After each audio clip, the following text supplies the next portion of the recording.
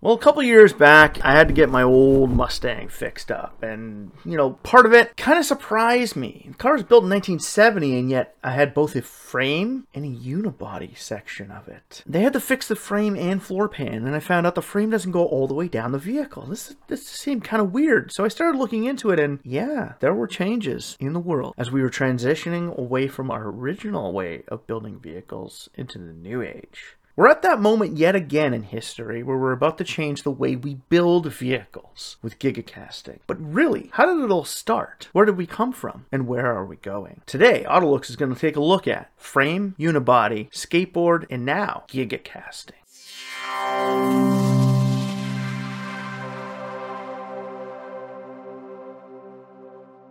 Welcome back to the AutoLooks podcast. I'm your host, as always, the doctor to the automotive industry, Mr. Everett J, coming to you from our main website at AutoLooks.net. If you haven't been there, stop by, check it out. It's pretty cool. They got some corporate links websites you might want to check out, and head on over to the rated page to read some of our ratings and reviews, our world-renowned rating system, where every year we rate over 600 vehicles globally on exterior designs and our end-of-the-year reviews. Find it at the AutoLooks.net website. The AutoLooks podcast is brought to you by Ecom Entertainment Group and distributed by Podbeam.com. If you'd like to get in touch with us, send us an email over at email@AutoLooks.net. And if you're looking for some other information from Everett J, check out some of the podcasts that we've been on. We do have links to a few of the podcasts that we've been on. We've been either guests on or had guests on our own at the AutoLooks.net website. Stop by, check it out, and listen to a few other different podcasts.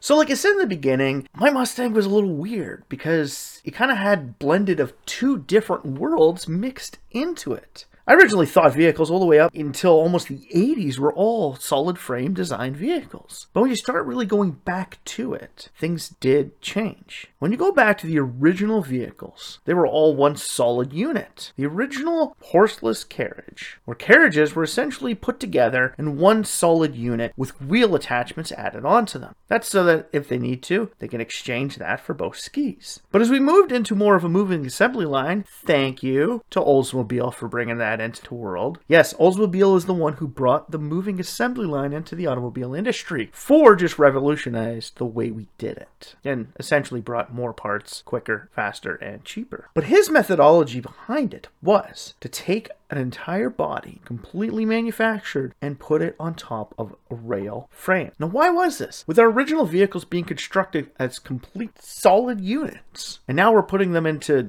2, 3, 4, even 5 separate pieces. Why were we exchanging it? Why were we breaking our vehicle apart? Well, 2 reasons. 1, costs, and 2, maintenance. Having one solid unit, if you get damage on it, one thing Henry Ford noticed while he was building his original carriage, where if I had damage to it or had to replace anything, the whole thing was one solid unit. So essentially, the second you got a dent in it, it was garbage. So I'm kind of familiar about what's going on in the world today. Yeah, we're going to get there a little later in the story. So he had to figure out a faster way of building his vehicles. Well, he saw the design for the moving assembly line with Oldsmobile and how they managed to move vehicles along at a steady pace to build their vehicles. It wasn't to the scale that Ford did it, and they still had some movability within their factory floors. It wasn't a standing assembly line like Henry Ford had made it. By using a rail frame, he could build a frame in one shop, attach the wheels to it, and use the frame as his full moving assembly to build his vehicle on top of. Before they had robots or conveyors, he was essentially using his vehicle to build itself. In the initial stages, they did have overhead cranes where they stamped out the pieces to build the frame and piece them together. But once those were pieced together, they moved down the line. And the coach build side, he built the bodies out of complete panels, fused together, and dropped right on top of his rail frame system. This also made it easier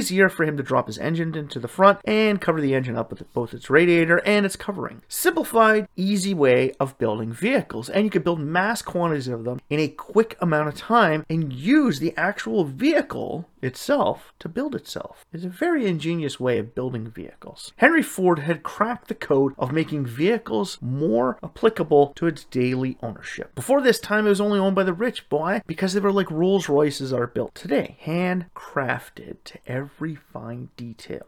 Hell, one of the only car companies in existence today that still builds their vehicles the old hand-drawn way is Morgan Automotive. They still actually use sanded ash as their backbone frame. They put it on top of a steel chassis and cover it with bent steel paneling, which they bend out by hand, and in a couple cases, some rollers. Very old-fashioned, very intricate way of building vehicles. That's how we built them in the very beginning of times. Before Henry Ford moved the moving assembly line and used the vehicle itself to build them on the frame, they were all built as these massive pieces combined together. It took forever, and it cost a fortune, because if you got to pay those people are working day in and day out. Where a moving assembly line along a massive frame with a standard coach body being dropped on top of it, you can have people at one select location have the vehicle pull in front of them and assemble it all together. Well, this became the tried and true way of building vehicles all the way up until the late 30s. In 1923 with the Lancia Lambda. But really, the unibody market really didn't start taking off until 1941 with the release of Nash Motors 600. Unibody became an easier way to mold vehicles together by affixing multiple pieces onto a standard formed body that could be created with presses. This made it a lot easier and even cheaper than hand forming pieces. It also made it so that by the 1950s, we were able to build amazing vehicles with amazing designs. Without the unibody construction, all vehicles were set to a standard ladder frame with a coach build drop right on top of it. Frame vehicles were still in use even all the way up until the 70s, and even into today, they are still highly utilized in both pickup trucks and dedicated utility vehicles. But why did they lose favor with the automobile industry? Well, having giant castings, being able to stamp out lighter weight materials, which cost less, and with technology moving along, brand new forming stations were allowed to create pieces of the vehicle. So instead of one coach build side and one frame side, you can now have one massive stamping section of your automobile manufacturing plant. All those stamp pieces get piled on top of each other and brought to one main area where they're welded completely together in one dedicated shop. From there, the vehicle is now transferred onto a moving conveyor belt and flows through the automobile manufacturing plant to have everything else installed on it. Hoods, tires, fenders, seats, electronics. It's all done after. So first comes forming, then stamping, then welding. Where before, we had our welding station, but the welding station was only in select areas, and the welding station essentially fused pieces together, and that was it. The ladder frame had its welding station to create the entire frame. The coach build side had its entire welding station to build the coach. Everything else was all just fitted together with nuts and bolts. Now, we're starting to realize that vehicles are taking abuse, and we need to start changing. With more abuse, we're starting to realize nuts and bolts ain't going to hold this thing together. We need to create a more dedicated assembly system. We need to start welding things completely together. And while stamping out massive sections of the vehicle and welding them all together, we were managing to create a stronger body. Now, at the beginning of the unibody system, the unibody systems were built to replace the original coachworks. That original coachworks had moved aside for more of the forming and stamping locations to make all of the pieces. So instead of people sitting by anvils hand forming each and every individual piece to put together one solid coach built body, they were now being stamped out in mass quantities, shipped over to the main welding center, put all together, and then this was being carried and dropped onto its dedicated frame. But why were we still using frames? Well, it made it easier for the drive shafts. You got to remember, at this point in time, we were still using a lot more rear-wheel drive vehicles, and all engines go front to rear. We didn't get into the transverse mounted until the Mini Cooper. The Mini Cooper is one of the vehicles that helped change the automotive landscape by flipping the engine the opposite direction and only utilizing the front wheels to power the vehicle. We realized we can create a smaller format within the unibody construction. And by having the front tires controlling everything, we didn't have a use for an oversized heavy frame. The frames created a vehicle that was a lot more rigid. So when you got in accidents, it took the brunt of the force. If you smash a full-size pickup truck these days into a small little car, the truck will survive a lot better than the sedan. And this is because of the full frame aspect. There's a reason why police used the full frame Crown Victoria for so long, and it was so well respected from cab companies all over the world, because it is easier to fix a frame after a high-speed pursuit than fuse back together new panels for a unibody. Unibodies were cheaper and easier to build than the full-frame coach-built vehicles of before, but the unibody construction placed on top of a frame made it a lot more viable option for everybody out there. Our vehicles were still strong, but safety wasn't big. As we moved into the 60s, we started to realize we needed more safety features, and cars were big, heavy, and powerful. Accidents were killing people left and right, and one little company from Sweden came out with this 3-point harness system, which they licensed out to the world for free, the seatbelt.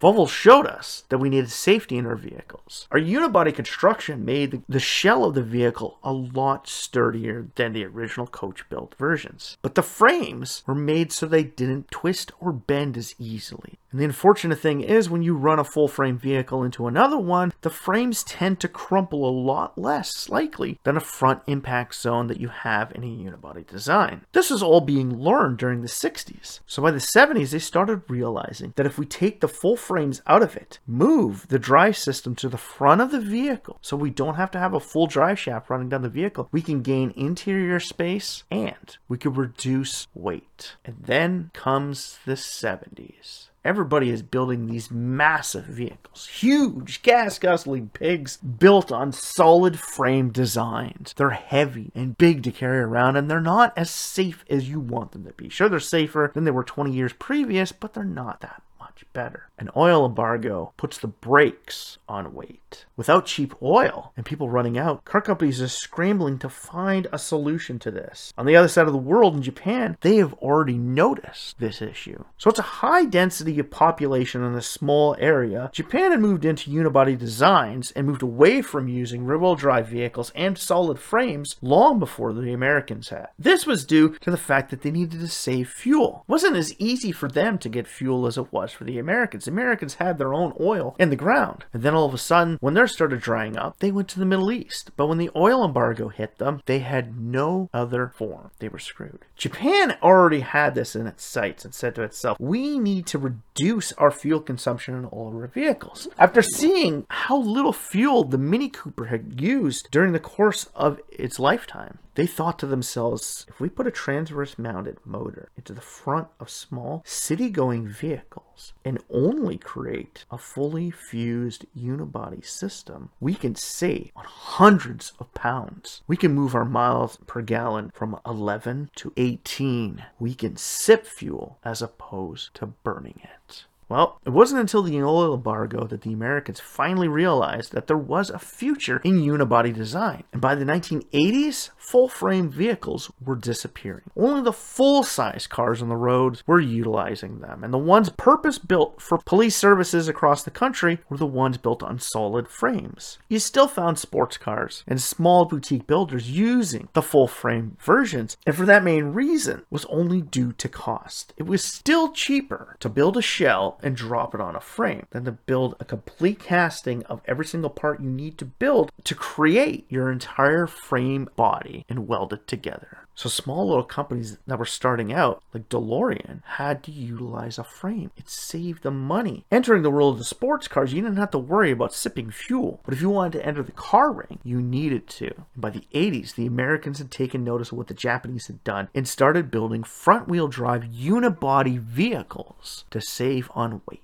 We were a little behind in the development, but we were gaining traction fast. Each one of the big three had teamed up with a Japanese counterpart to learn interest from them and how to do this properly. We were moving into the unibody age of vehicles. And by the 90s, even full-size vehicles had made the switch over to front-wheel drive, fully unibody construction vehicles. The world was changing, and our vehicles were changing too. But unibody was also pushed due to safety factors and design. In the 80s, we found out we needed to create massive plastic bumpers for brand new restrictions to the front end. The bumper would take most of the impact of the vehicle. But when we started moving into unibody, companies started to realize that they can actually use the full engine compartment and the trunk storage of vehicles as the full crumple zone, creating the most rigid centrifuge for passenger compartment. The strongest part of a vehicle became the center of it. And by doing that, they opened up the world of designs, which allowed vehicles like the Dodge Intrepid Intrepid to appear before us. The second generation Intrepid showcased to the world that you can do anything with design as long as the front and rear take all of the impact. Integrating the bumpers right into its own design got rid of those horrible plastic body cladding and bumper extensions. Where steel bumpers were once used in the past, the plastic bumpers of the 80s, we are now fully integrating bumpers, front and rear, into the design of the vehicles, all thanks to unibody construction. We can make skinnier vehicles, longer vehicles. We can stretch it out into any shape we want. The interior space isn't crowded by a central shaft system going to its rear because it's all front-wheel drive. Unibody was here, and it was taking the automotive world to the next level, and it was allowing designers to create anything they could dream of. Where the 80s showed us two-box designs can be tapped out very quickly, the 90s showed us that gelatinous blob shapes can be formed into anything. Play-Doh can be made into any form you really want it to be, and that is where unibody had taken us. This concept would go on for the next 30 years until a small car company from California was picked up after the sale of the purchasing founders' PayPal company. Elon Musk decided to take over the Tesla project to try and spearhead a brand new movement into electric vehicles. Hell, this has already been done with the GM EV1, but the GM EV1 was nickel hydride batteries in an electric car centered around a unibody construction. Everybody was already starting to look at electric vehicles and hydrogen, figuring that they can actually make a full skateboard system for its power unit if you went fully electric. Tesla was starting to prove that that was a viable option. Lithium-ion batteries, originally used for laptops, were now being used to power the new Tesla Roadster and soon enough the Model S. Whereas a unibody product would be dropped on top of a skateboard power system, we were now going back to a similar beginning where the shell was being dropped onto the frame. One of the last vehicles to use an actual body-on frame was the Ford Crown Vic and the Mercury Grand Marquis. We're taking one little step back from the Tesla story for this one little key point in the frame rise and fall. The reason why the Crown Vic lasted so long as a police and cab vehicle is that when police got in a high-speed pursuit and they use the front push guards to take out the speeding vehicle, that would twist a bit of the frame. It put stress on the frame of the vehicle. Well, police love the Crown Vic for the one main purpose that if you had a high-speed pursuit in the morning, by the next morning that Crown Vic was back on the road. They can bring these things in, straighten the frame out, and send the vehicle back out on the road the next day. Where a unibody vehicle, after it's been damaged in a high-speed pursuit, has to go into the shop for nearly 2 weeks, getting completely rebuilt and reinforced. Police vehicles out of unibody construction similar to that of the Dodge Chargers and Ford Tauruses have to be reinforced, where the full-frame vehicle of the Crown Victoria only had to be straightened out and you could send it right back out. Police love that because it saved them time and money. Unfortunately, no automobile company has realized that, and nobody has gotten back into it. But with skateboard technology and the new Teslas, this is something that's becoming a tried and true method. A skateboard underpinning. Battery pack rides underneath the vehicle, which opens up more interior space above it. You can create a fully flat floor. No bumps, no nothing. You can have more storage space in the front and rear because now you don't have an engine. A vehicle can be formed to any shape you want it to be. As long as the design of the exterior panels of the unibody system that sits on top of it can fit on top of that pre-existing skateboard platform, you can design it to be anything. A similar concept to what Henry Ford did with the Model T. But that wasn't enough for Elon Musk. Tesla had proven that skateboard technology for battery electric vehicles was a mainstay in the industry. This is great. This is amazing. But he thought there's got to be another way to reduce our costs. Taking a page from Lancia, they went back and took a look at the original unibody systems to see how they were done, figuring that if they made their castings even bigger, they can cast and create mass molds for the vehicles. Instead of having the sides being filled in by the center bracing being added on with the front and rears, they can now cast the entire side of a vehicle. On top of that, they're now looking at creating vehicles built out of 3 separate casts. One for the front, designed for your crumple. One for the back for storage and your added crumple. And the center being cast in one solid piece. It reduces your time on fabrication and stamping, reducing the time it takes to make a vehicle. Gigacasting is the new age of unibody construction. production. And it's showing to us that skateboard technology was very similar to frames. You can put any top you want on top of the frame as long as it fits. With the brand new gigacasting system, you can now cast these as anything you want. And the power system only has to have a design aspect to be able to fit into. With batteries becoming more dense and smaller,